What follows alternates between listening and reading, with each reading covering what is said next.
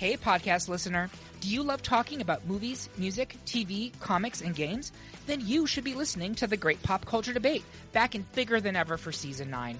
This season, the panelists discuss the best James Bond film, the best Elton John single, the best Nickelodeon original series, the best Batman villain, and so much more. Find the show wherever you listen to podcasts, or head to greatpopculturedebate.com. More than 100 topics are already available. Subscribe today.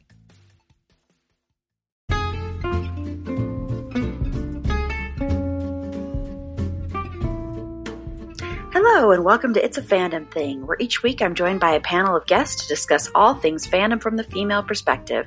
Everything from Star Wars, to The Office, to cosplay, to fanfic. It's all right here, so sit back and enjoy this week's episode. Hey, just a quick little note before the show begins.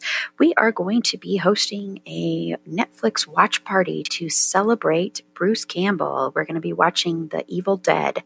So that's going to be starting at 7 p.m. Mountain Standard Time on Sunday, May 24th. There's more information at our Facebook page at facebook.com/itsafandom.thing-pod, on Twitter at fandomthingpod, no it's in that one, and on Instagram at itsafandom.thing-pod. So I hope to virtually see some of you there. Thank you and enjoy the show. Hello and welcome to It's a Fandom Thing. This week we are going to be talking about streaming platforms and the effect they've had on fandom, cable, shows, movies, everything, because they have really changed the way we consume entertainment. So this should be an interesting discussion. And we have two great panelists on today. One is a frequent guest and one is a first-time guest. So I'm always excited when I have new guests on. So I'm going to have her introduce herself first, and she has a very familiar name. So Erin, do you want to go ahead and introduce yourself and let me know one thing in pop culture that you're excited about right now? Yeah, my name is Erin, also Erin 2, I guess. That's what we'll do. Erin 1 and Erin 2. We'll get matching shirts. Erin 2. There you go. So I live in Denver with my husband and two very spoiled dogs. I'm very crafty and I love sewing and nerdy stuff. Just one thing that I'm excited about. I know it's hard. I just finished, and I was super excited that it was back, season 2 of Diablero on Netflix, which is my new obsession, I guess. It's amazing if you guys haven't seen it. It's the short description, I guess, is just it's very similar to Supernatural, only it's in Mexico City. And it's a Spanish show, but there's amazing voice actors, so you don't have to read subtitles. But it's just really, really good. So you should go watch it. Yeah, I don't think I've heard that one. Have you heard of that actually, one, Meg? and so I'm gonna probably hop on it now that I have so much time. Sorry. And so that brings me to frequent guest, although she hasn't been on here in a few weeks. Yeah, I feel like, Meg, I'm like, is that on purpose? And stuff, something shows I don't watch. I'm Meg, and I'm actually pretty excited because it's been a while since I've been on, which means I actually had a chance to watch something new and not just reruns of The Office, which is my I still am doing that, but so I've actually been watching a few new series, and I'm going to just mention one because I think the other two are a little bit more well known. But Upload it was on Prime. I watched that I think a couple of days maybe after it came out, and I just thought it was a really cool concept. And I know that some people, I can't remember what show or movie they called it, a little bit of like a knockoff of. But I really, really enjoyed it. I love Robbie Amell. I love the kind of the idea and the moral gray area that it really kind of explores. And I don't want to spoil it or anything, but it's just the idea that your consciousness becomes a commodity is really interesting and kind of gives you a lot of questions. So that's one of the things I've been watching. Otherwise, I've been, I've had a lot, and I'm having a hard time only talking about one. Big shock! I'm having a hard time limiting. I know. What I'm talking about. Yes, it's pretty shocking. Yeah, no, that's a good show, and I don't know if you knew this, but it did get renewed for a second that. I was season, really excited, and now I'm going to be really bothered when I can't remember what. There was a bad review about it, and it said it was like a cheap knockoff of something else, and I'm going to be really annoyed that I can't think of it. Oh, I think they said it was a cheap knockoff of The Good Place or something, which didn't make any sense to me at all. And I'm like, those are very different. Very, very different. That was actually going to be my guess, was that maybe, and I don't think it is a knockoff of that, but I was trying to think what would be the one thing they would think that it was a knockoff of. And then I thought, well, maybe that, and maybe they mentioned that just because of the connection between, and Michael Greg Schur and Greg Daniels. Yeah, that might be okay. Why Well, one is like your soul and your essence, and the other one is your consciousness and your brain. And at what point, I guess, is it interesting to debate? I suppose. At what point do those things overlap? But anyway, yeah. See, I'm going to talk so much. Yeah, that's a good.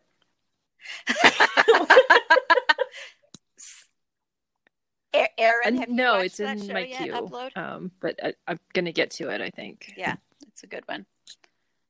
Yeah, it's a good one. It's taking forever to watch because I'm watching it with my sister, so we have to watch it. I love that and hate that. I was watching Never Have I Ever on Netflix. That was the other one I wanted to talk about, but I refrained. But I was watching the first episode just by myself, and my husband sat down and he kind of half watched it with me, and he's like, "Oh, I like this show. We should watch that together." And I'm like, "No, it's never gonna happen." Yeah, that can always be frustrating. Yep. Well, this is the other Aaron one, and what I'm into right now is the second season of Dead to Me. It's not as good as the first season, at least so far.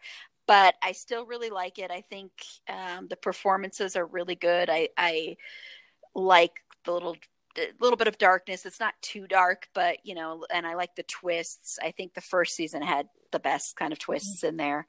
But I just think it's a really well written show with two strong lead performances and some great supporting performances as well. And it can be pretty funny too. So. That one's on Netflix as well, if you haven't heard of it before, but I'm sure you have. So. Yes. We're going to jump into talking about streaming platforms and their impact on everything. And I know, Aaron, before we jump into this, I know if you can refresh my memory, which I should have put this down here, but you know a lot about the history of, was it Netflix or Hulu? Well, yeah. I don't know if it's the history, but I've been using Hulu. Oh, I thought it was that. Sorry. It was in beta testing, and you had to get like an invite in like late 2007 or early 2008, and somehow I managed to weasel my way in there on like the beginnings of Hulu, and it was really interesting because it was my first streaming service, and the first thing I ever binge watched was every single season of Lost in like 2 weeks.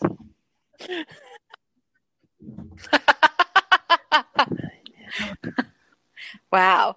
So and in that time when it first started in beta testing, I'm just curious, was how much stuff did they offer? Like how many networks were they working with, or was it kind of like it is now or different? I want to say it was like a NBC Universal thing, so it was mostly just NBC TV shows.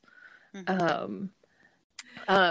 Yeah, I think it was just mostly NBC shows and like some movies and stuff, some older stuff at the very beginning. I still remember those monster commercials or the alien commercials for Hulu. I had that on Hulu really early. Right. Yeah. And they had like, you could watch the last 5 episodes of a show that was contracted, but that was it. And it was really, really basic. I think I might have gotten Hulu when it was free, because it used to be free for the for the last 5 It did used episodes, to and then be it was like free, that's right. $5 a month if you wanted to go beyond that. And I was like, I'm not spending $5 a month for an app. That's insane. Who does that? That's funny. Yeah, because I do remember that. I remember like a couple people would talk about it, and I think I checked it out just to watch a couple of shows, but it was never something that I invested a lot of time in. Or you keep using a different email address for a trial. Oh my! You have to remember where you were at each show. It's like I never did that. Yep. It's like the free 60 minutes of AOL. You just keep making new email addresses to get another 60 minutes. And you have all those discs. Yeah. Oh, Yeah. That's life in the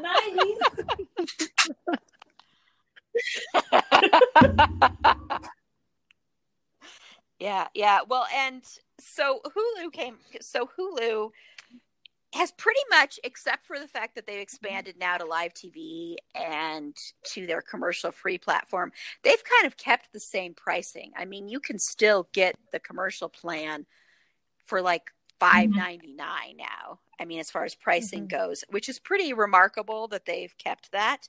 Whereas Netflix, has raised their prices steadily. But yeah, that's pretty incredible. I think that's one of the plus sides of Hulu. Of course, I now pay it's for the so worth it. one.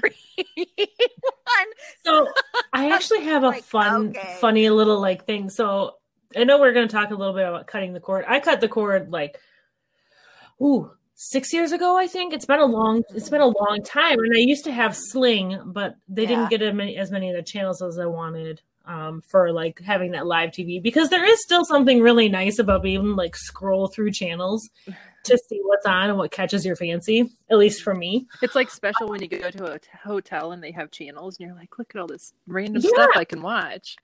17 ESPN channels. What? Exactly. Yeah.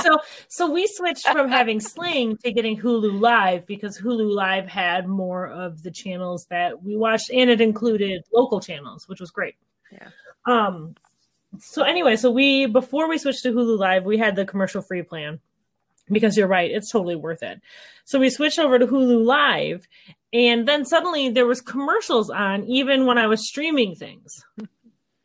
So I was like, well, that sucks. So I actually contacted Hulu. I'm like, hey, so what's going on? And they're like, well, what happens is, even if it's on our Hulu library, if it's on a network that we have, we go with the network thing. And so then you're still going to get commercials for some of the shows that you watch either way. And so I actually switched away from commercial free, because I was like, I'm not paying however many more dollars a month for like 4 shows to not have commercials.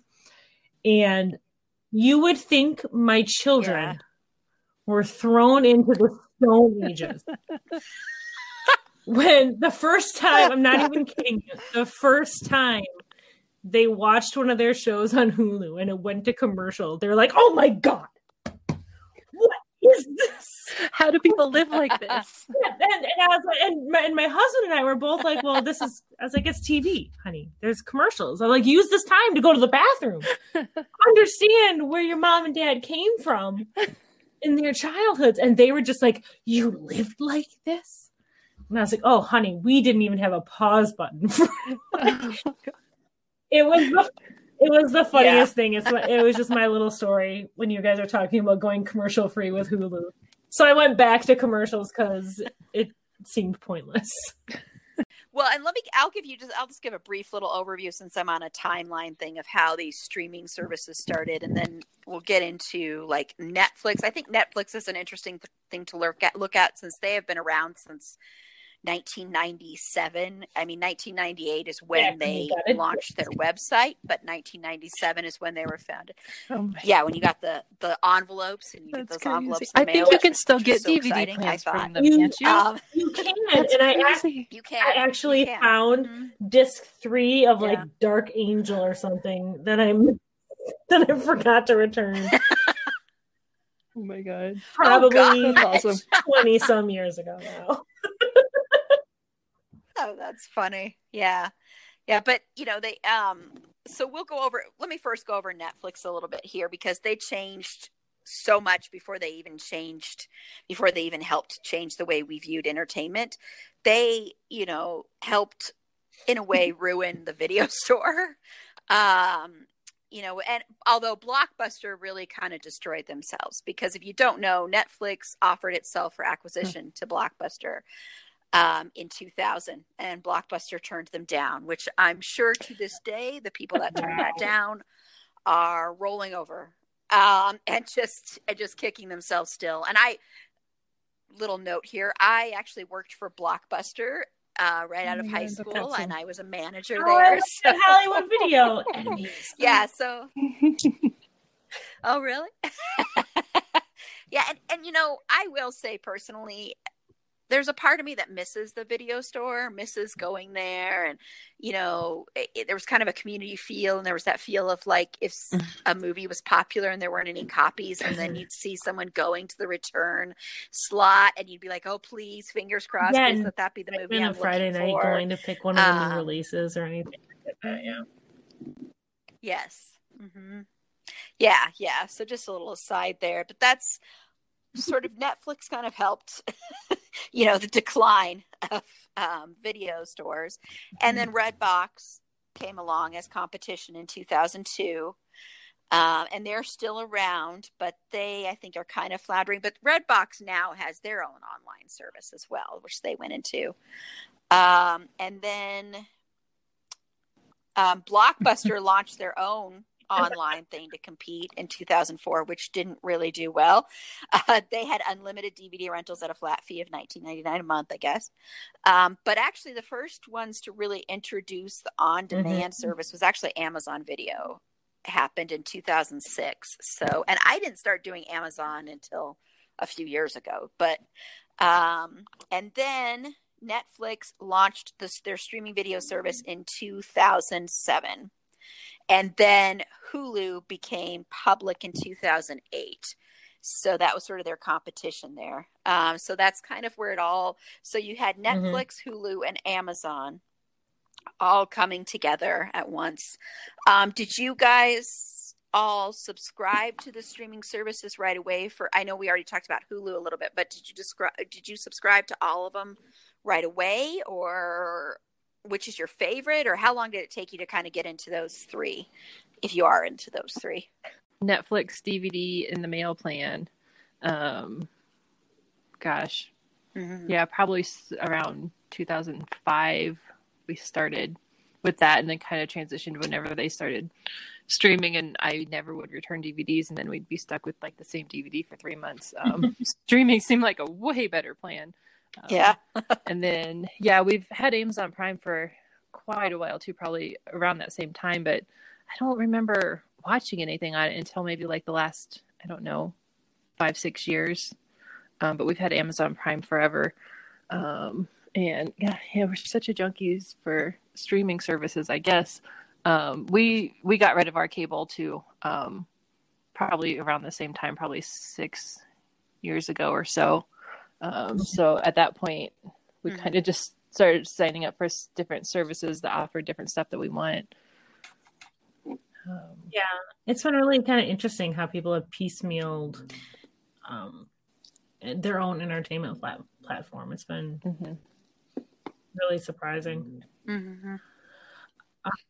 So my family, like my dad was always kind of like a techie guy or whatever. So like when TiVo first came out, we had TiVo. I'm so jealous. I wanted TiVo so bad. The boop boop. I still anytime I have Roku's now, but anytime I fast forward anything, I'm like boop boop boop boop. It's like TiVo is ingrained in my brain. So we had TiVo. When Netflix started coming out, we had Netflix. I remember jokingly getting mad at Redbox because when I was in college, I was always really kind of a movie freak when I was growing up. Like I loved movies. I had hundreds and hundreds of DVDs. I still have them. They just are useless now because of streaming services. But I have them. And I would jokingly get mad at Redbox because when I was in college, I would rent out my DVDs for $1 a night to girls in my dorm. That's awesome. Yes. I lost a lot of DVDs that way, though. But anyway, so I was pretty quick on a lot of the bandwagon. I mean, I didn't really use Amazon Prime to watch anything for a pretty long time, just because I was like, well, it's Amazon Prime. I'm mostly getting that for the shipping. And they were pretty slow on the uptake as far as like original content and things like that would go, and even acquiring older titles to buy. And so many of what they had, I already could get through Netflix. So I didn't really use them that much, because then, and even still, they're like not as user friendly, not as kind of easy to find things to watch as Netflix. But yeah, I mean, I agree. I think I have had all three of the OGs pretty much since they were available, because I am a couch potato. Yeah, and I got Netflix for the DVDs in, I believe it was like 2000, 2001, something like that. And I'm a movie geek, so I was just like, this is the most awesome thing in the world. And especially the fact that you didn't have a time limit on how long you kept stuff for, that was really nice. And then as far as streaming, though, I actually didn't start using their streaming service until probably 2013. I was kind of late there. And I got Netflix and Hulu. And then Amazon Prime, when they were doing their year, you paid for a year instead of monthly. I was like, forget that. I am not paying $100. Forget it. And then once they did monthly, I went, okay, yeah, I'll do that. Especially, like you said, for the shipping. That was a big, big plus there. And I do agree. I think they have one of the most complicated platforms. So clunky, as far as and like not even trying to find it, but trying to actually go it through. It really is. Like, especially if you're not watching. I know a lot of people watch on laptops and computers and stuff now. Not as many younger people are watching on actual TVs. But when you're using it on the TV and going with the remote, you just trying to be like, okay, well, so why aren't, like, I watched season 5, episode 13 of this show. Why, when I click on it, I'm suddenly back at season 1. Now I have to go and, like, it's such a first world problem, though. I'm talking about it. I'm like, it is, Megan, but yeah, remember commercials? Yeah, I will say, out of the 3 OGs, out of Hulu, Netflix, and Amazon, I would say Netflix has the most user-friendly platform. I think they're very easy to find stuff. Usually their algorithms work where they recommend stuff that probably does fit into what you want to watch. And I'll get into a little bit more of this when we get into how it's changed binging and discovering shows. Because that's, what kind of led me to a lot of my favorite shows, is through binge watching and through streaming it on there. And I think Netflix is really good at helping you discover those shows more so than the other 2. Hulu is probably second, but they still are a little bit cumbersome. When it comes to trying to find things, at least I think so. But yeah, so you had those 3, and I cut the cord in 2013, late 2013 is when I cut the cord. And when I did it, it was very much like, you're like, oh my God, really? Am I really going to be able to survive without having, which sounds so horrible, without having regular like cable TV? And then you realize cable TV was crap. So we're going to cut to the cutting the cord, because really cable, even when you look at it now, like you guys were talking about when you're in a hotel and you're like, ooh, look at all these channels, there's nothing on. I was just in Atlanta a few months ago before everything happened. And when we first got there, we were exhausted. So after we ate, we kind of went back to the hotel room. I actually have started bringing a Roku with me to plug my Roku into the hotel. That is genius. Yeah. Because that's a good idea. I mean, I completely agree with you with they're just still, but it's still, I don't know if it's like just a therapy thing with clicking, but I actually now remember exactly why I cut the cord. Because I was reluctant to for a really long time. Because, and this is This is going to be so on brand for me, Aaron. Because I wanted to watch Outlander. And at the time, Stars did not have any way to watch Stars content without being with a cable provider. Mm-hmm. And I'm not even kidding. The second, like the day they said Stars, you can now purchase Stars through Amazon Prime and stream that way, I was like, I jumped ship. And my husband was so, he's like, I'm so glad we're not paying $200 a month for cable for one show.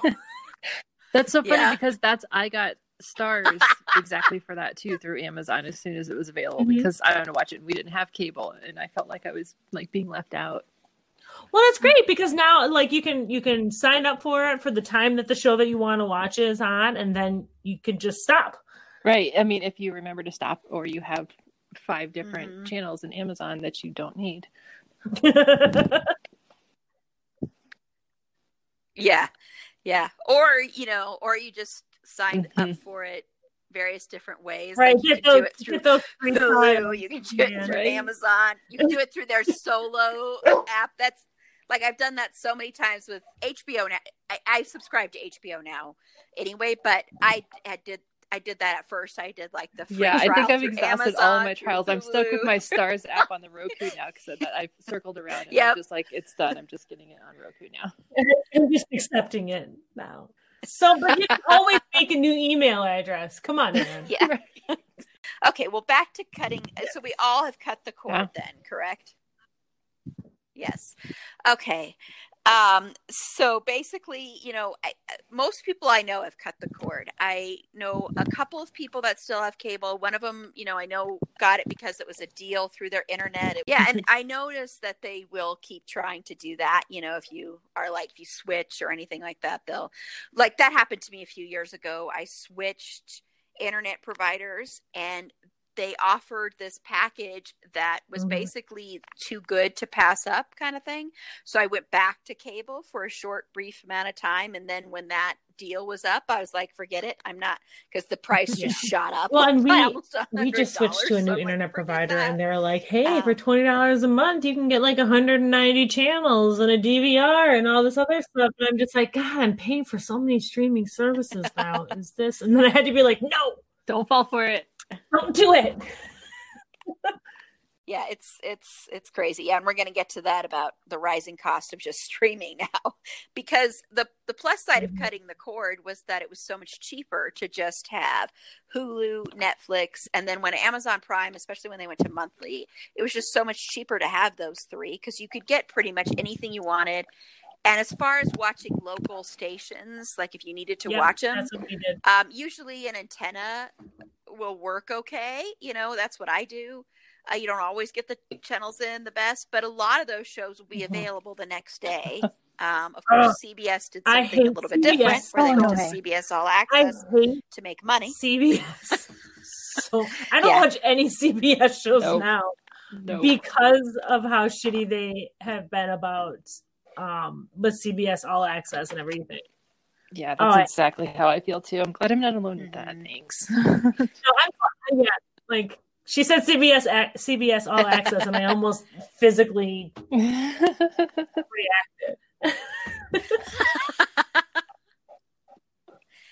Yeah, they became the first one, I think, that was very selfish and greedy. I think the CW can be a little bit that way too with their shows. You can access them a lot easier, but they used to have their shows be available on Hulu the next day, and then they cut ties with Hulu. But the one plus is that their deal with Netflix, you usually, I believe it's the very next day after the finale. And I don't mind the CW app besides it's 8 days commercials. Because you can watch everything next day on the CW app. But if you want the stupid commercials, then that you can't opt out of, I would pay to not have commercials. Well, hear me, CW, I will pay you. I feel like a lot of the rise of streaming services versus cable has been really on the studios and networks, because when is the last time other than like Game of Thrones, which is not a network or even basic cable show, when is the last time we've had like appointment TV? Lost? The X-Files? Mm-hmm. You know what I mean? Those are things where people were like, that's nope, true. I got to sit down. I got to watch it live because the next day I'm going to go to work and everyone's going to be talking about it. Now, and I think a lot of that is because there isn't at the time. Now there's like a plethora of amazing content and no one can watch it all. But as far as like network TV goes, there's not really a lot of stuff that you can't be like by appointment or you have to by appointment watch. Everything is like, all right, well, when I get a chance, I'm going to watch it. I think Supernatural might be the one show, and even that's not really the case anymore, where I'm like, okay, this is when it airs. I'm going to sit down and I'm going to watch it, regardless of what's going on in my life. And I think that's one of the things that really kind of freed so many people to watch so many different shows, is that we can find it and watch it when it's convenient in your own schedule and not be like, okay, 8:30, time to get on TV. Which leads me to the big thing that streaming really did, which is binge watching. You know, it totally changed the way we watch shows, because with a lot of series, Hulu doesn't do this so much. And I think Netflix has done this with a couple of shows where they've released just 1 or 2 episodes or something like that. But usually you'll release like a whole season, like, you know, with Stranger Things, one of the big Netflix shows, or other things. And so, and even I'm talking even before original content, when they would just release a series on their platform and then you just would binge watch it. That's how I discovered Supernatural. You know, because I had known of Supernatural, but I just always thought it was some stupid show. And I'm like, I'm never going to watch this. And Netflix kept recommending it to me. And then one day I'm like, okay, fine, I'll watch it. And then I got, and then I got hooked. And this podcast honestly would not exist probably without that show. So that show, and probably the Mindy Project too. But anyway, but yeah, so it changed the way we view things. And I think it's really difficult now, I've found, when there's a new show on network television and it's available, you know, the next day on Hulu or something, and you watch it on there, and then you're like, oh my God, I've got to wait a whole week for the next episode instead of being able to dive right in.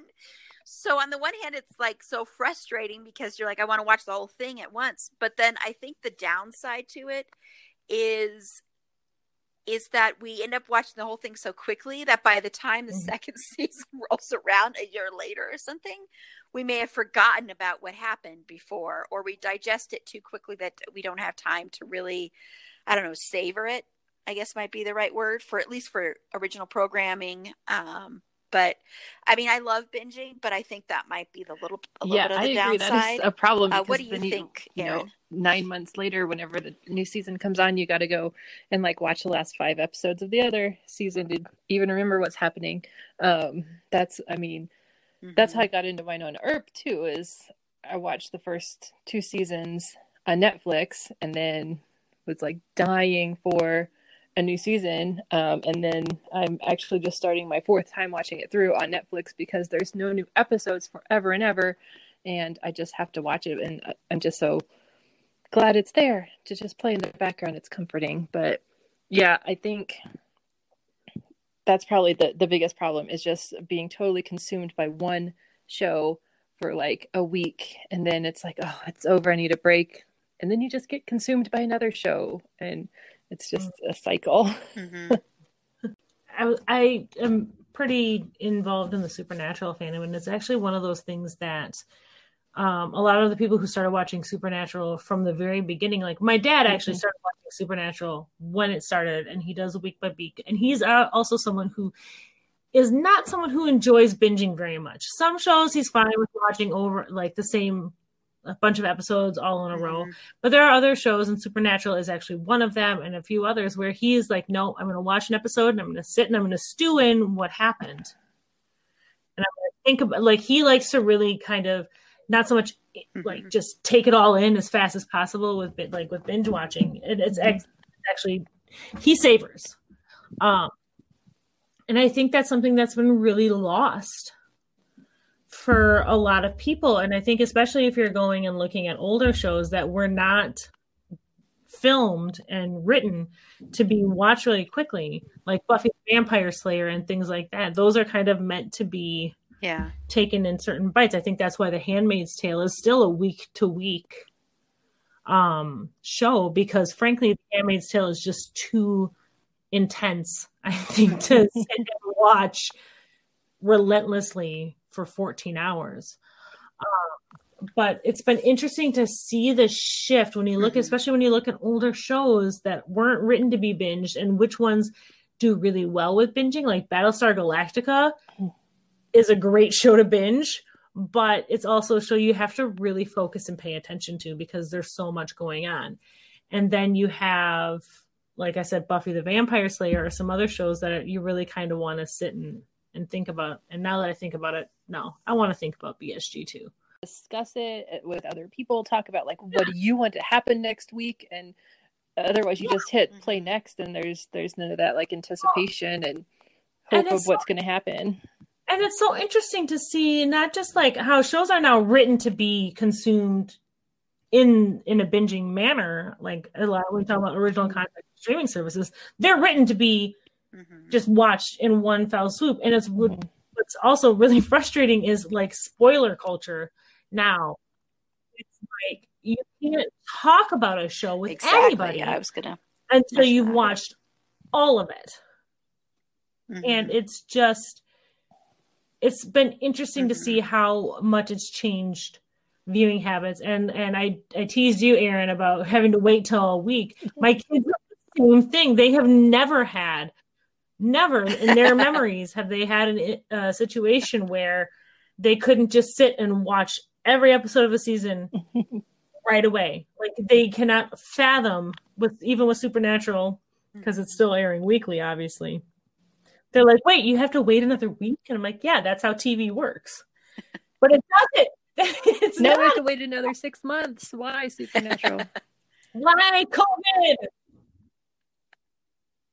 Well, yeah, that's right. Yeah, no, it's interesting because when you binge a show, like for instance Supernatural, that kind of made me think of this, is when you binge a show and all the seasons haven't come out yet, so it's not over yet, and then you catch up, slow way, and then you have to start watching it the quote unquote regular way. Yeah, it's very different because when I binge Supernatural, the first episode that I watched live was in season 10. So that was a lot of seasons binging, and where I would see, the finale, and then I knew right away I'd be able to know what was going to happen, as soon as I wanted to. So it wasn't that matter of waiting for the whole hiatus or the mini hiatuses within the season. And so then when you switch over, sometimes it can be hard to get used to, even though I grew up having to wait, a whole week, sometimes a few weeks. And it's so interesting how different of a viewing experience you have as someone who is late to, especially with a show like Supernatural. Like imagining watching it and like seeing Sam die the first time in season 2 and not knowing whether or not he was going to come back. You know what I mean? So I think like so much of that suspense and that tension that you get watching a show live for the first time week by week is really kind of lost when you watch it in a binge fashion. And that's just mostly, like I said, of older shows. Like I started watching Lost and my husband made me stop. He was just like, no, we're not doing this. This is a hill too high for me to climb. But it's interesting because when I watched Supernatural, like I had no doubt in my mind, I'm like, okay, well they're dying, they're going to be back because there's 10 more seasons of the show. So it's just kind of a shift in how you watched it, if you watched it live versus whether you watch it kind of catching up in that way is kind of a really interesting dynamic to see. Supernatural, another little thing with that one is that was a show that was on the bubble for so many years. And so when you're streaming it like that, you don't have that fear of, oh my God, what if we never find out what happens? There was a lot of cliffhangers there. We were all scared. Dean goes to hell. What do we, Supernatural is such an is a great, I think, example of kind of what we're talking about with streaming services versus cable and things like that. And also because you think about it, a whole new generation of people are watching Supernatural. That are my oldest daughter's age. She's 11. She's not watching it yet because she's scared of Scooby-Doo, and I figure we're gonna wait. But to see how Netflix has introduced Supernatural or The Office or Friends to this whole other generation of people has been really, I think, really cool. And I think Supernatural, because it's been on for so long and it's still showing live, is kind of a really good example, I think, of the cross section, I guess, that we're in TV-wise. Like one of the most popular shows during this whole pandemic that's been streaming is The Golden Girls on Hulu. So it's just so interesting because you have shows like that can find a whole new audience. You have like the other day I discovered Family Ties was streaming on Amazon Prime. I don't know if it still is. This was a while ago, and I was so excited because that was my show as a kid. I just loved that. And Michael J. Fox was my first You didn't have a crush on Michael J. Fox. So come on. Being able to revisit that was so...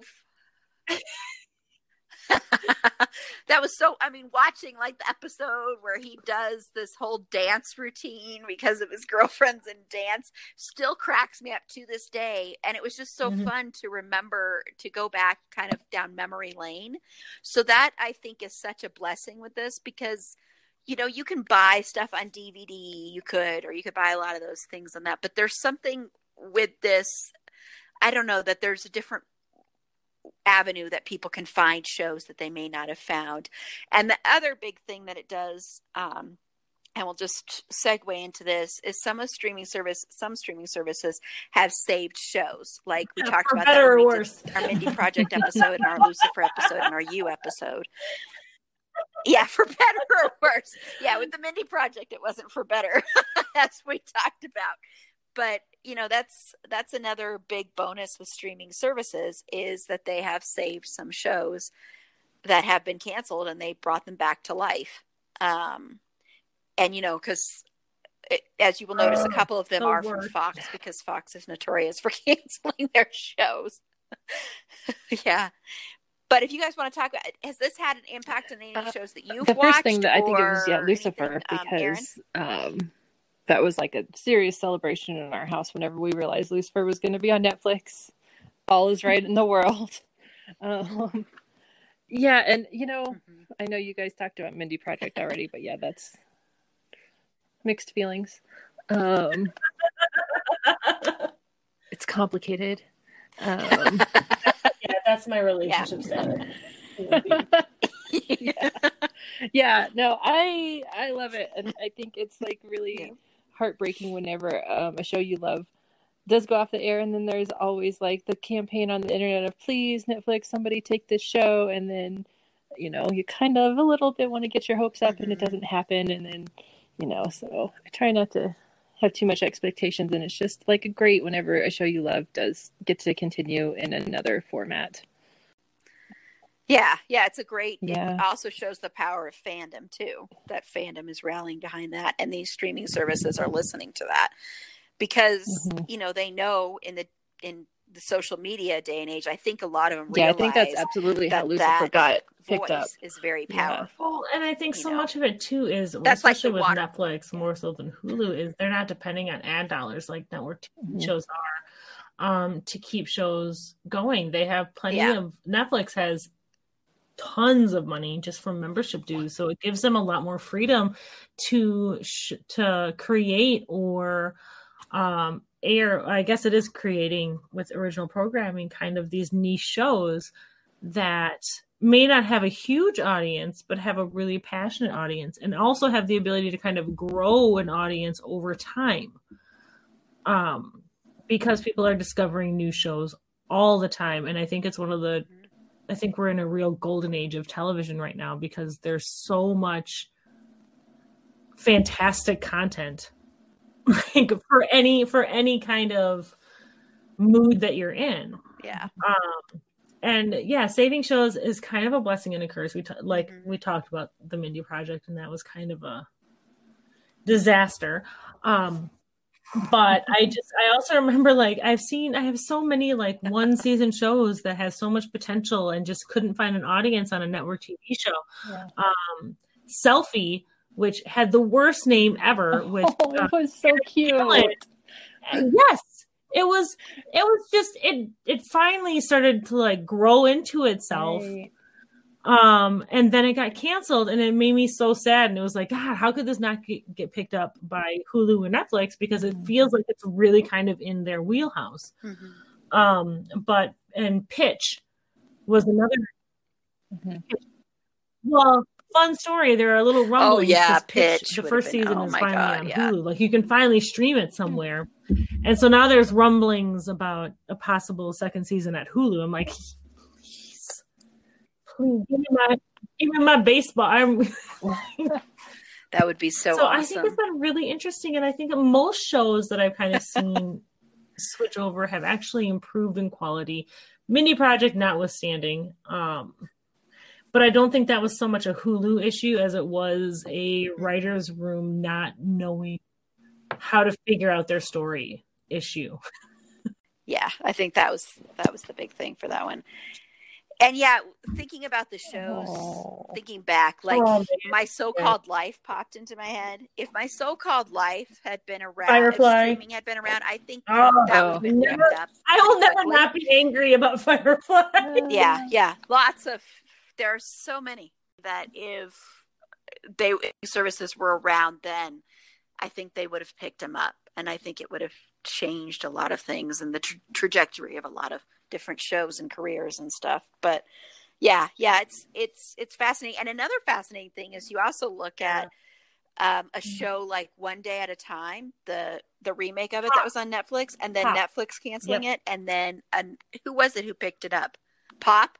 That's just an interesting kind of reversal one, where it's like a streaming show being saved by a network television station. And of course, there have been instances where, like with Brooklyn Nine-Nine being picked up by I don't think that NBC, stuff would have happened Fox nearly so much. canceled that I don't one. think it would have happened So at all without kind of streaming services scooping up potential shows. Like it has a built-in audience and fandom. And taking that opportunity, I think it's really emboldened. And I think finally networks are starting to realize, hey, niche is okay. We're never going to hit those X-Files numbers for live viewership ever again. Like we're not going to have 30 million people tuning in every week to watch a show. So I think it's been really good for streaming services to give networks a little bit of that competition, even that little bit of a nudge to give more niche and quirky shows like Zoe's Extraordinary Playlist, just a little plug there, a chance to really grow. Like if Pushing Daisies came out right now, I think it would have really found a great audience on a streaming service. Yeah, I think that's right. The quirky shows that might not have been great on TV, people can binge them and then really get into the live season. I think of like The Good Place. When I started watching that in season 1, and like I would tell everybody about this amazing show, and they're like, "What are you talking about, crazy person? Like that sounds insane."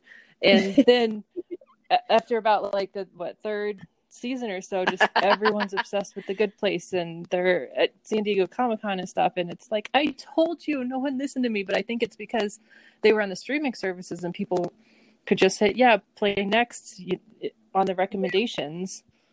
Yeah. Well, and the same thing kind of happened with Schitt's Creek. Like it was a little quiet show, and then it came onto Netflix, and suddenly it just blew up, which is fantastic. I love that smaller shows are getting such a wide exposure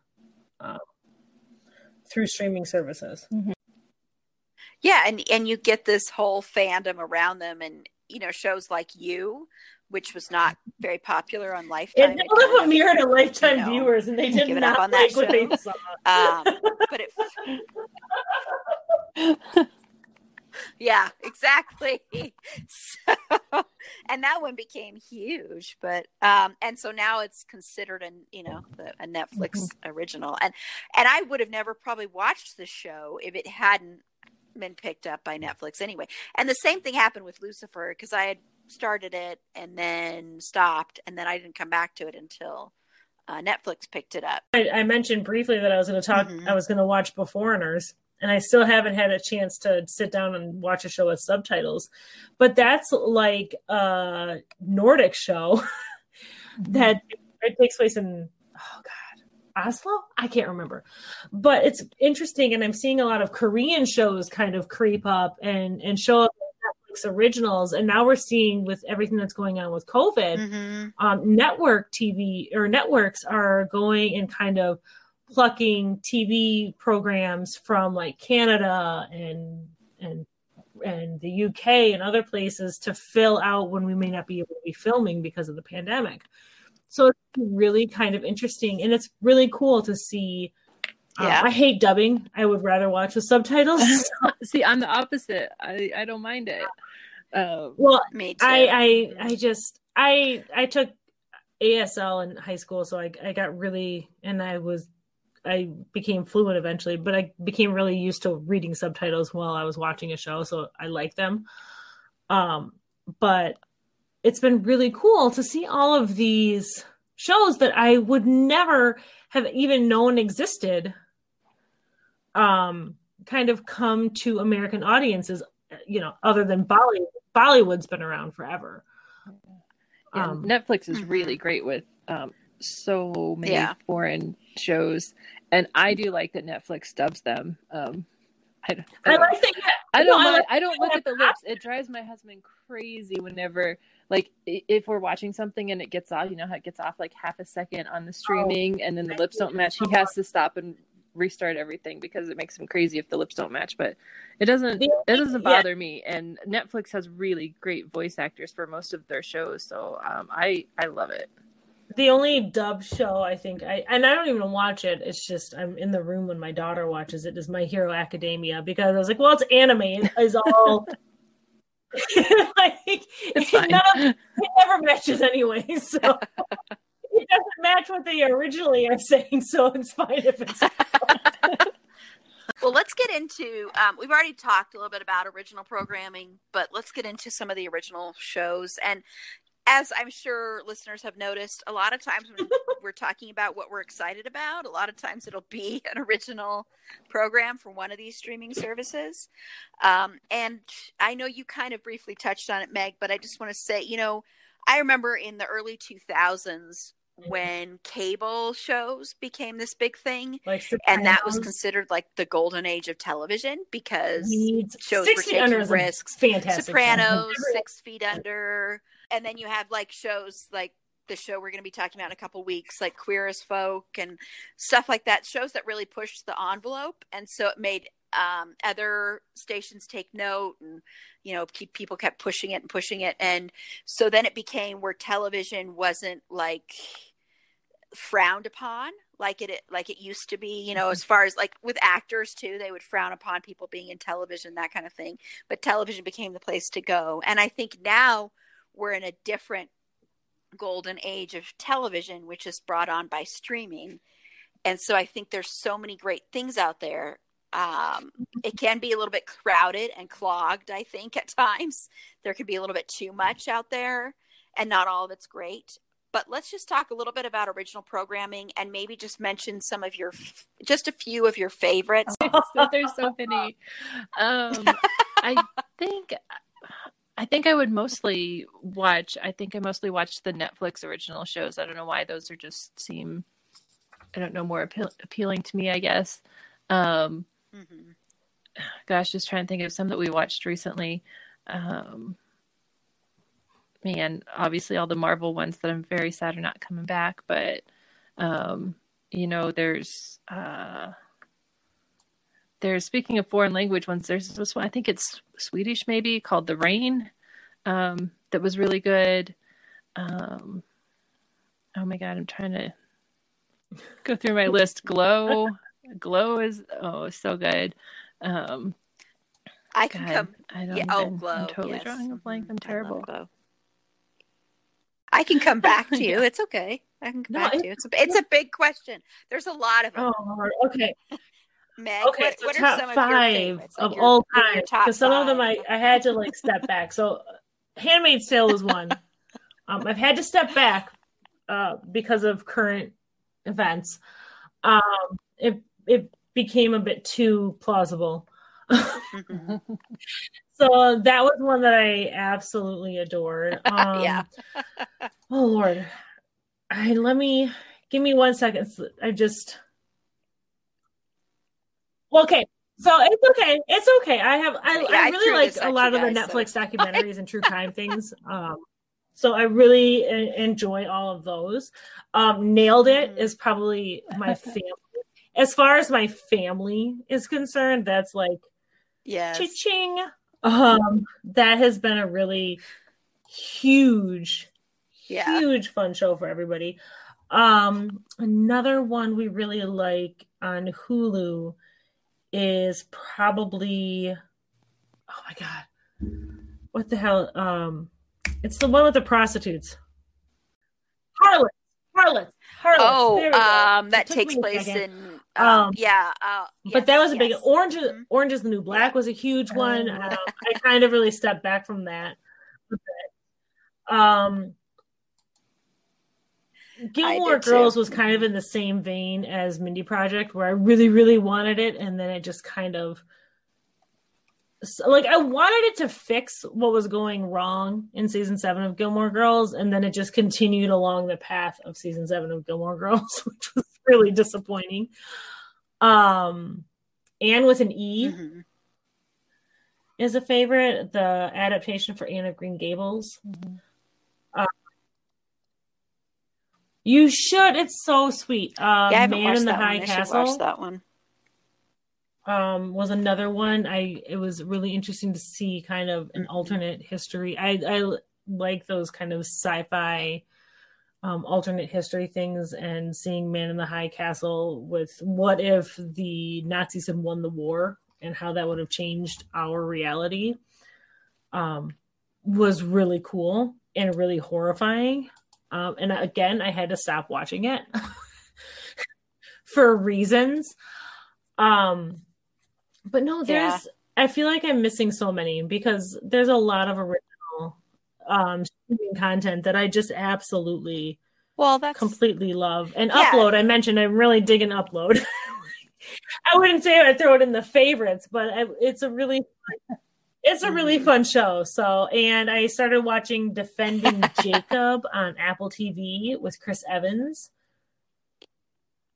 That's real good. It just kind of depends on my mood as far as my favorites go. Sorry, I'll shut up now and let other Erin compile her list. I think so I pretty much like exclusively like weird sci-fi stuff, so don't judge me. But I think like love it. Just on Netflix, like Umbrella Academy. Never.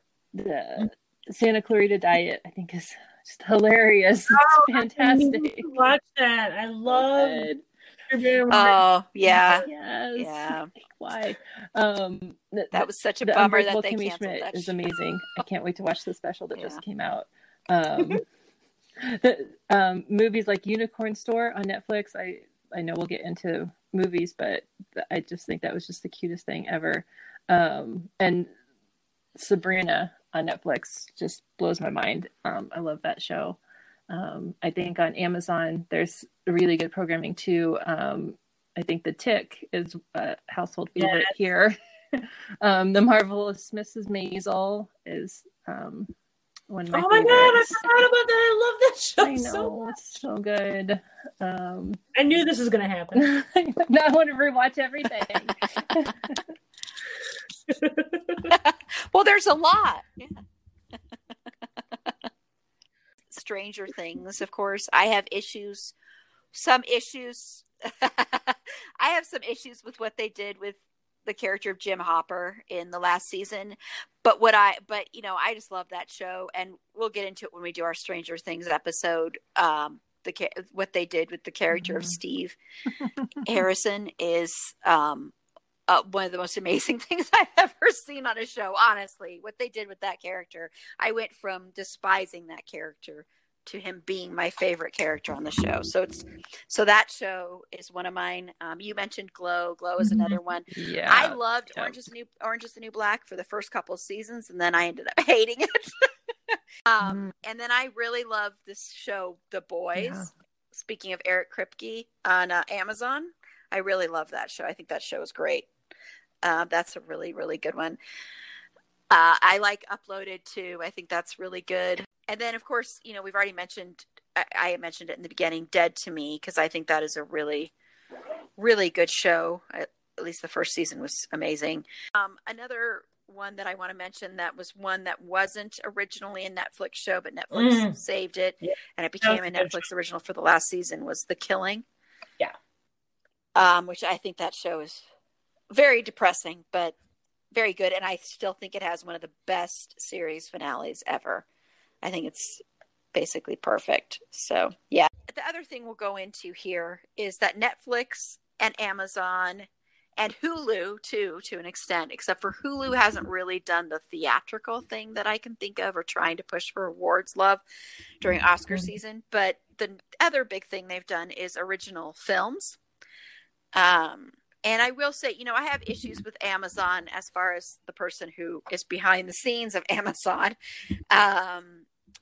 But I will say they give a lot of chances to smaller movies. And I really, really appreciate it. Like this past year, movies like Honey Boy, which is, if you haven't seen it, go watch it on Amazon. It will change the way you view Shia LaBeouf forever. That's what happened to me. And then there's Brittany Runs a Marathon from last year, which is a really good, small, little independent movie. And tons of other ones like One Child Nation, all these littler movies that kind of find a home there. And then you also get the opportunity to see them quicker on streaming. And then, of course, Netflix has really pushed that and really tried to push for Oscar attention. And of course, some of the Amazon ones as well. But really, Netflix has been the one that's kind of shaken things up there. So I just want to go around it. If you want to mention your favorites, you can, but sort of your thoughts on the original films that are released by these streaming services. I think Netflix tries really hard. I think some of them are ready. Just not excellent. I think of Bright with Will Smith. It's like, what is this movie? I didn't get it. We just watched. What's the one that just came out with Mark Wahlberg? Things exploding for an hour. Extraction was the yeah. That's Chris That one too. We did watch that one too. So I think they're trying really, really hard with getting big name people, but it's like, I don't know, the movies I don't love. I'm trying to think of one that Adam Sandler's got a lot of movies. Reese Witherspoon's going to have a couple of romantic. Yeah, he has a deal with Netflix. Yeah. I think right now with everything that's going on right now, like Netflix picked up what's that movie that's coming out with? Oh my gosh. Sorry, my brain just totally Issa Rae and what's his name? It's the romantic comedy that's coming out. It was supposed to be released in the theaters back in May, I think this month, or in April, and they ended up picking it up, and it's going to come out this month. And I cannot remember I'm going to have to look it up here. But that's the big thing that's happening right now, is that you can look at films that maybe they should try and just release them on Netflix, especially the smaller movies. Because actually, that's one of the things with that everything I've going on, those are just going to be lost in the was shuffle. Really impressed with in a lot of ways. I think we had talked in one of these episodes right when this pandemic and everything was kind of upheaval, and I just found out that Emma was going to be released to rent on Amazon, and I got so excited. I was like, yeah, I'll pay $20 to watch this movie. Mhm. Like I was going to pay that much at the theater anyway, but it's been interesting to see how quickly studios have adapted to doing an at-home digital release. If you look at Disney Plus, like we haven't even touched on Disney Plus, Apple TV, Facebook Mhm. Watch. Like I don't even think people realize that Facebook has like original content for television Yeah. shows, and some of them are actually pretty good. But having these movies, I think Mulan is one of the movies that's probably going to be a release straight to digital. Hamilton's movie is moved up a year and coming out in July on Disney Plus. It's been interesting to see that change, and Yeah. I've liked it a lot in a lot of ways. I feel like a lot of it is mostly because I don't have to. Most movies, I don't feel like I have to be in a movie theater to see and appreciate. I don't really need the movie theater experience for a lot of shows, except if it's like, I guess, Avengers or like a big action or like a big movie. So it's been interesting to see kind of how it's changed in the past, even just the past 2 months. I just lost my way there and got into the weeds a little bit. Sorry. Oh, but I miss the experience of being in a theater. I miss the experience of smelling popcorn. I don't even like popcorn that much, but I miss just smelling popcorn. You know, I was driving around the other day and saw, you know, the empty parking lots at theaters. And I know it's a small little thing in the grand scheme of things, but it made me sad because I really am worried about the future of film because of this. And I think, you know, a lot of these streaming services and stuff, that they will probably save a lot of the industry, especially the smaller films. Well, and I that's have a little bit, frankly what I worry about more not so than much the an big opposite films view, at but a all. little bit more of an optimistic view, I suppose. But it's still worrying to me. Because it's true, I've seen obviously the movie theaters in my area have been closing and everything like that. But what I have been seeing take their place a little bit is the resurgence of drive-in theater. Mhm. And those were such a huge part of my childhood. I would love that. Every weekend I went to the drive-in theater with my parents, and, you know, we'd watch the kids movie at the beginning, and my sister and I would fall asleep, and my parents would watch the adult film. And even well and through high school, I would go to the drive-in theater almost every weekend.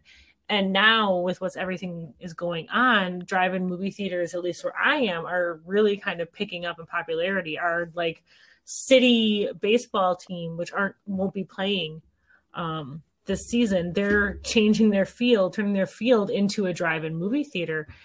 And it makes it, I think, more accessible to a lot of people to go see movies, because it's easier to swallow, especially right now, to swallow like paying $10 to see 2 movies, especially if you can bring in your own food and snacks, versus $15 per person to see 1 movie in the theater. I think it's been nice to see something that makes me feel so nostalgic kind of have a little bit of a resurgence.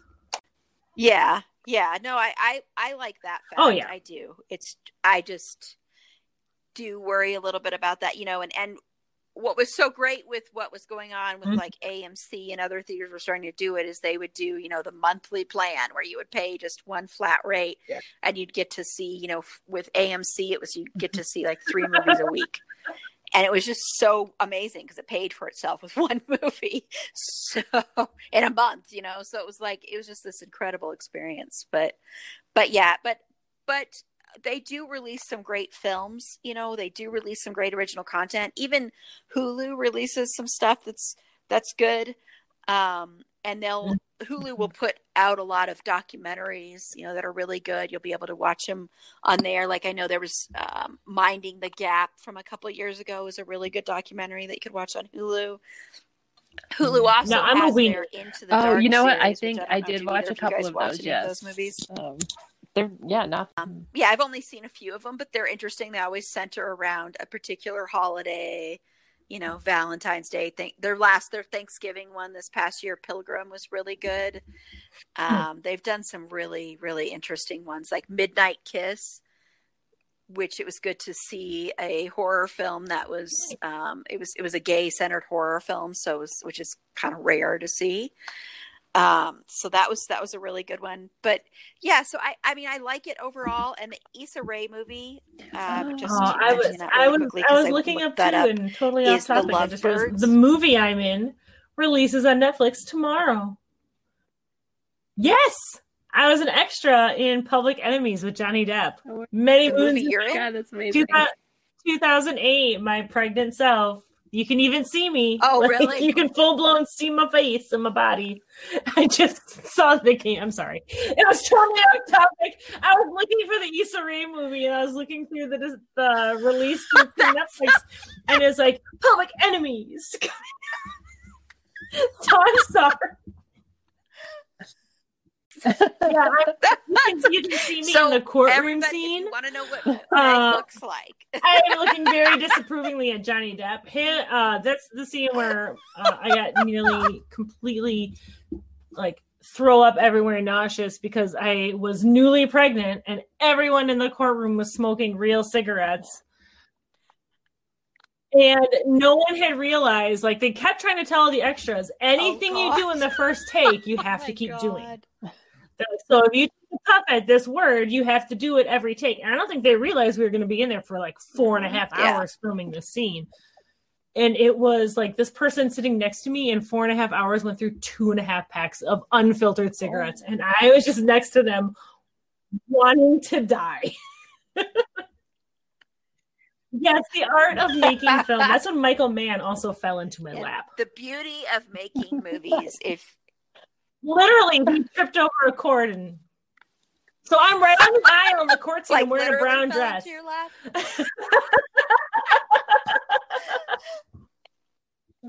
Yeah, making movies. When I was in film school, that's the big thing you realize is it's a miracle any movie ever gets made. So I will say that the fact that there are it's a lot of hurry up and wait if you're acting in it. If you're making it, it's not necessary. If you're behind the scenes, it's not necessarily like that. But if you're in front of the camera, it's a lot of hurry up and wait. And it's, it takes all day to shoot something that'll be 5 minutes long in the end of it.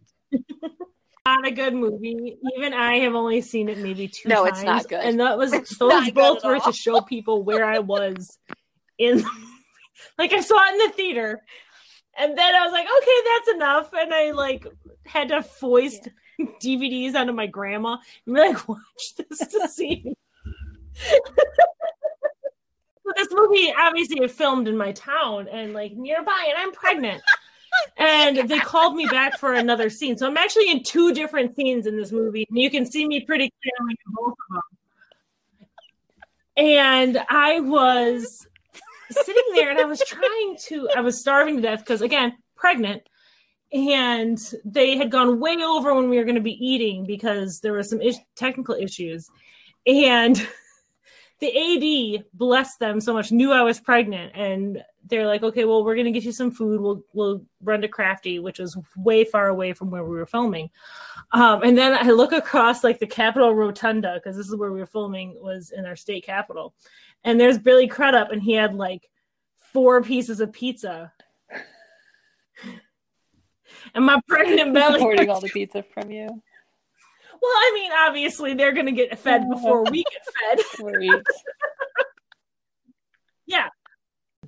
But I saw this man with pizza, and all rationale left my brain. And I almost it's a miracle I didn't run and jump on that poor man, and he would have no idea what hit him. But that's my story about my second weirdest not celebrity encounter aside from Christina and his ding dong.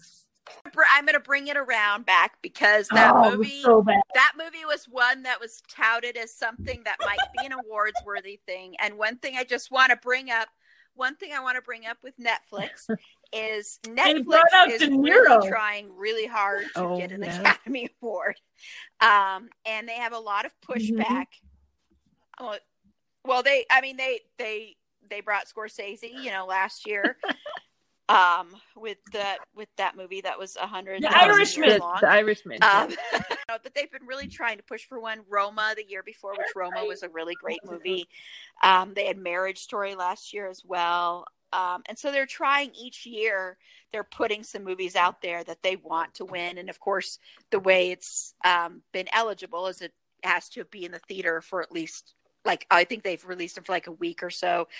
But what this comes against is a lot of people like Steven Spielberg and other people have been criticizing them because they're worried it's going to take away from the theatrical experience, or that it's going to hurt a lot of other filmmakers.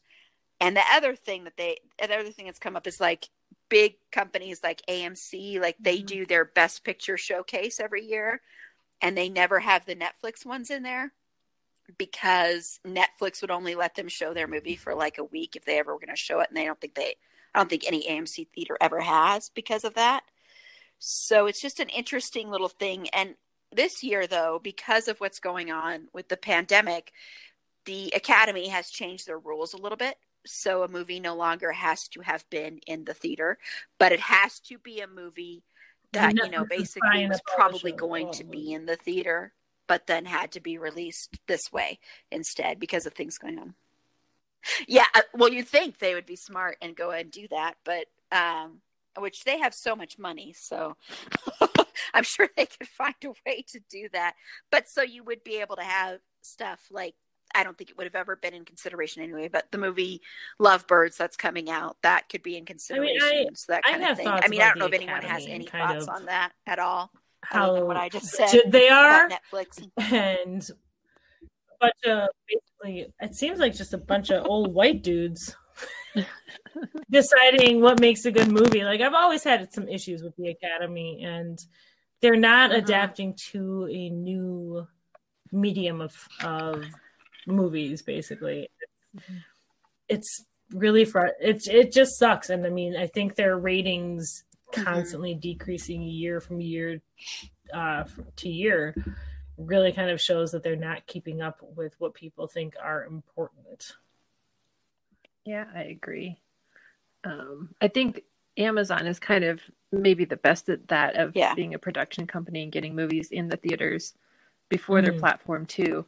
I'm thinking of The Big Sick and Suspiria, were both I saw in the movie theaters. And then they, popped up on Amazon, but those were actual movies that I think people would have wanted to see even if they hadn't been streaming first. Everyone wanted to go see those in the movie theater. And I think Amazon kind of is more successful at that than the others. Well, I just think that I think it's a silly rule that it has to have been released in a movie theater I agree. in these days and times. Not even because of what's going on with the pandemic or anything like that, but I think when you have so much content in movies and television shows and everything are consumable and accessible by so many people on such a huge platform, I think it's just really short-sighted, and I feel like it's a way to kind of keep their little niche folk who they like to have win awards continue to win awards, rather than actually opening up the playing field like the Emmys did. The Emmys and Golden Globes both have or both allow streaming services shows to be submitted, and I think it makes, honestly, for a better show. I didn't see 90% of the Oscar nominated movies, just because I can't get to a theater anymore. We'll see what happens this year, because they're going to end up probably having a lot of movies that maybe were never in the theaters. So we'll see what that does for the ratings. Plus, everybody's watching a lot more stuff because they're home, and they are. So it'll be an interesting awards season. Yeah, it'll be a very interesting awards season. That's for sure. So let's since we're running short on time here, I'm going to skip ahead and let's just wrap up kind of talking about the fact that now there are so many streaming services. NBC is releasing one, Peacock, HBO is coming out with HBO Max, and Disney Plus, of course, was a new one. And then you've got Apple having their own one, and Facebook and everything. So there's tons of them. And now the cost of it, depending on how many you get, can exceed the cost of cable. So I just want to get your thoughts on that. If you think there are too many of them. I added up. I was happier not knowing. Now that I know how much I'm spending a month, it makes me really sad. Because I added up all of our streaming services, and I think we're paying about $70 a month in streaming services, which I was totally oblivious to. But yeah, I think it depends on the content as to what you specifically want. You know, I want certain shows that I can get on, you know, Disney Plus, and I this is your fault, Erin, because I just subscribed to Shudder, because I think on a previous episode you recommended that, and now I can't stop watching that. And you know, like there's the specific things. There's a Motor Trend on Demand channel that my husband watches nonstop. Things that like you didn't even know existed outside of your world. I'm sure there's like a whole bunch of sports things that we don't watch in our house.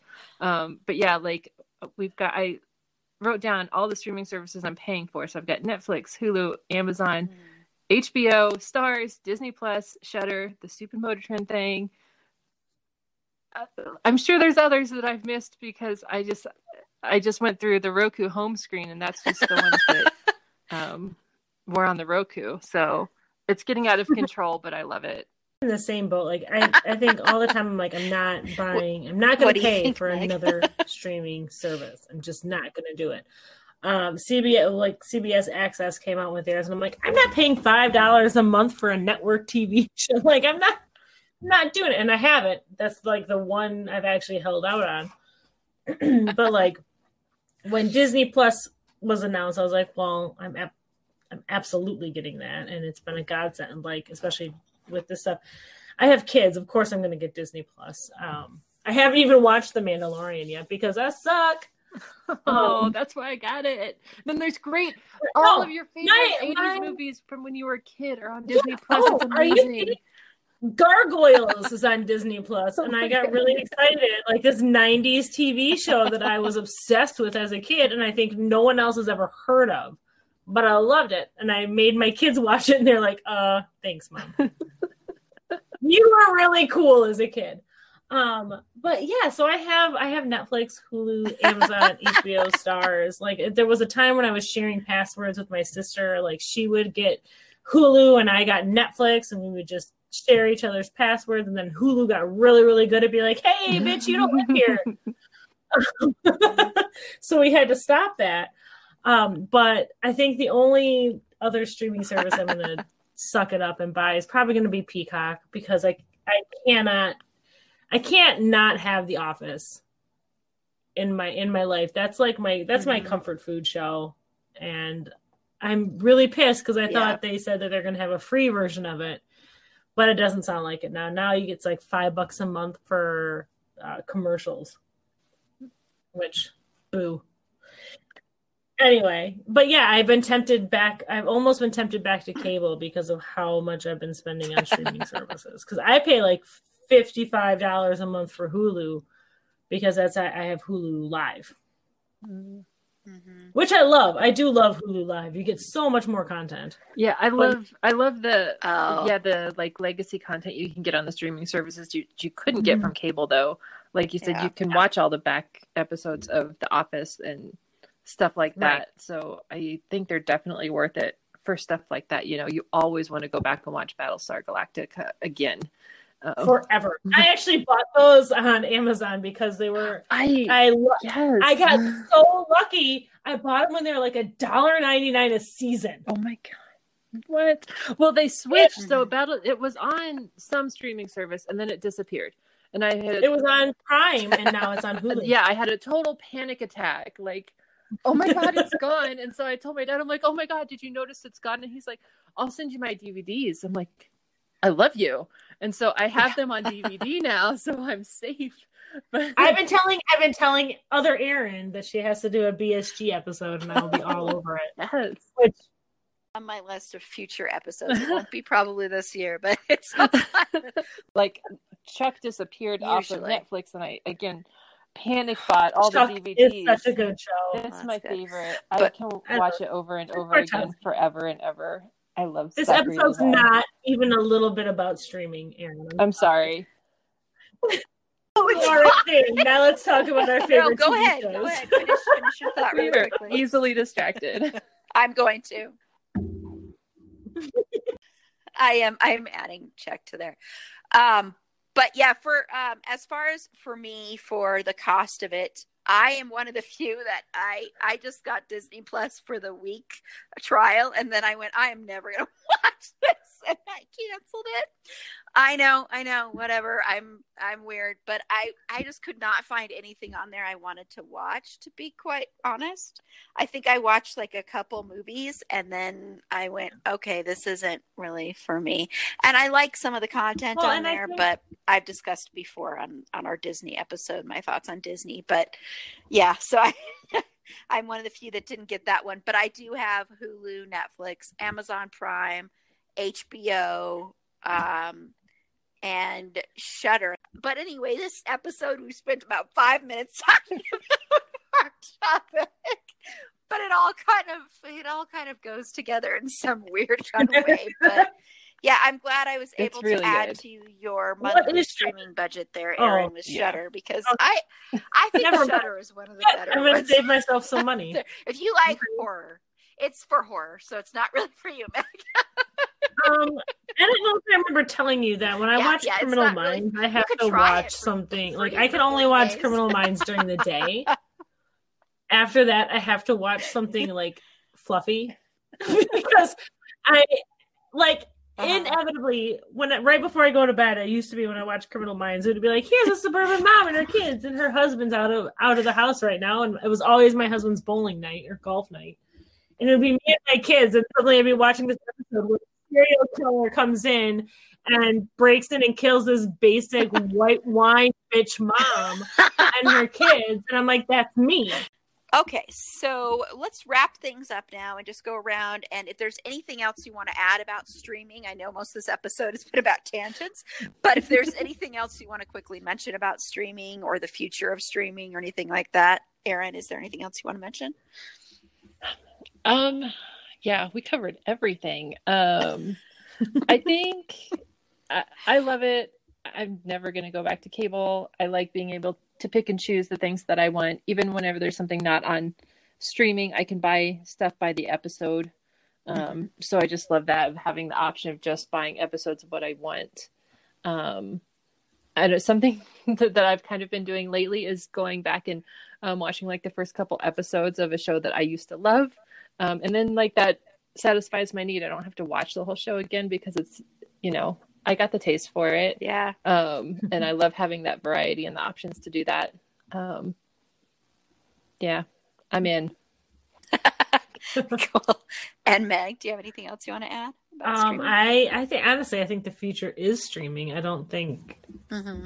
think it's gonna eventually kind of crowd out a lot of other mediums, which is a good and a bad thing, I think, in a lot of ways, just because it allows for more diverse content and more kind of storytelling from communities and people who maybe aren't able to find a voice in network and even basic cable television.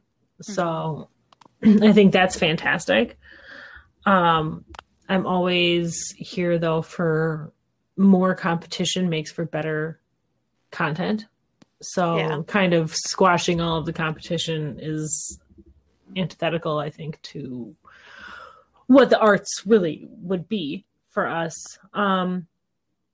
But yeah, I mean, I'm all about the streaming life. I get tempted a little bit. I get tempted a little bit because I miss my Bar Rescue because I don't have Paramount Channel.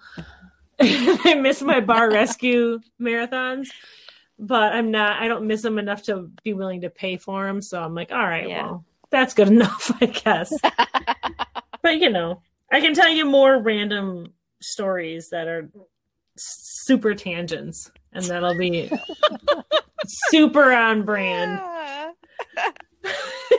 We're going to do a whole episode sometime that'll just be Meg random stuff. Meg random tangents. Yes, Meg stories. Yes, Meg stories. It'll be a special episode. You would have one listener, and that listener would be Carla. Like, not even I would tune in to hear my own stupid tangents. You'd be like, oh, you have one listen. And you'd be like, oh, it's Carla Timmons. Of course. And she's heard all of these stories already. So she probably just is like, press play to support my wife. Okay, well. See, another tangent. I did it. I'll just add, yeah, I agree that the future is streaming. The only downside I can see to it is I want to still be able to have that opportunity as far as on the movie side to be able to see a movie in the theater. That would be the only downside I could maybe possibly see to it. The other downside is I think there's going to be so much content that I think some other smaller things might end up getting drowned out. So that's a worry that I have, is if you have too much of a good thing, it can be bad. So, or you can get a little bloated from it, kind of thing, best way to put it. So that's my only really worry, but I think it's here to stay. I don't see it going away anytime soon. I do think maybe smaller streaming services might suffer, or they might have to raise their prices. I could see Hulu possibly raising their prices in the future for just their basic plan. But I'm happy with the streaming services I have now. I'm happy that with the HBO Max, at least what I've heard is if you already have the subscription to HBO, you'll get it with that. So I do like that. And I will probably end up getting Peacock because, like you, Meg, I have to have The Office and all those shows, Parks and Rec, all of that. Those are my comfort food. Yeah. My chicken noodle soup. Okay, great. Well, we kind of covered streaming. Among other things. Yes, and lots of different tangents that came from streaming. So we're going to close out and have everyone tell us where they can be found if they want to be found. Start with you, Erin. I am on Instagram. I am at Geek and Sew. That's what I do. I geek and I sew things. Awesome. And Meg? Well, before I tell you where you can find me, I have another random story from my childhood that has nothing to do at all about what we're talking about when I was a young child. No, I'm kidding. Back when there was commercials on TV. Yeah.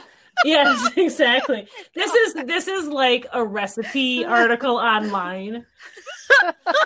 You only want the recipe, but I'm going to give you my entire family history before you can see it, and a slide and a slideshow. No. Oh my god! You can find me at Wisconsinac, and it's a fun story. Erin, I have to write my username down every time before we do this, so I remember. Oh, really? So I remember how to spell it. So That's you can funny. find me on all of the things at Wisconsinac, which is WISCONSENNACH. And again, blame Carla. I was going to say, if you don't say who to blame, I'll be really shocked. It's Carla's fault. She gave me that nickname. I used to be so much easier to find, you guys. And let me tell you a story about that. Just kidding. Okay, well, and this is Erin. You can follow me on Twitter at @AprilBeauty. The E and the A and the B are capitalized. Be sure to like the show on Facebook at facebook.com/itsafandom_thing_pod. On Twitter at fandomthingpod. No, it's in that one. On Instagram at itsafandom_thing_pod. And if you would like to give us feedback on maybe some shows that you guest starred in, made a guest appearance in, some tangents. If you want to talk about Michael Mann falling in your lap, feel free. No. Yes, then feel free to email us at itsafandomthingpod@gmail.com.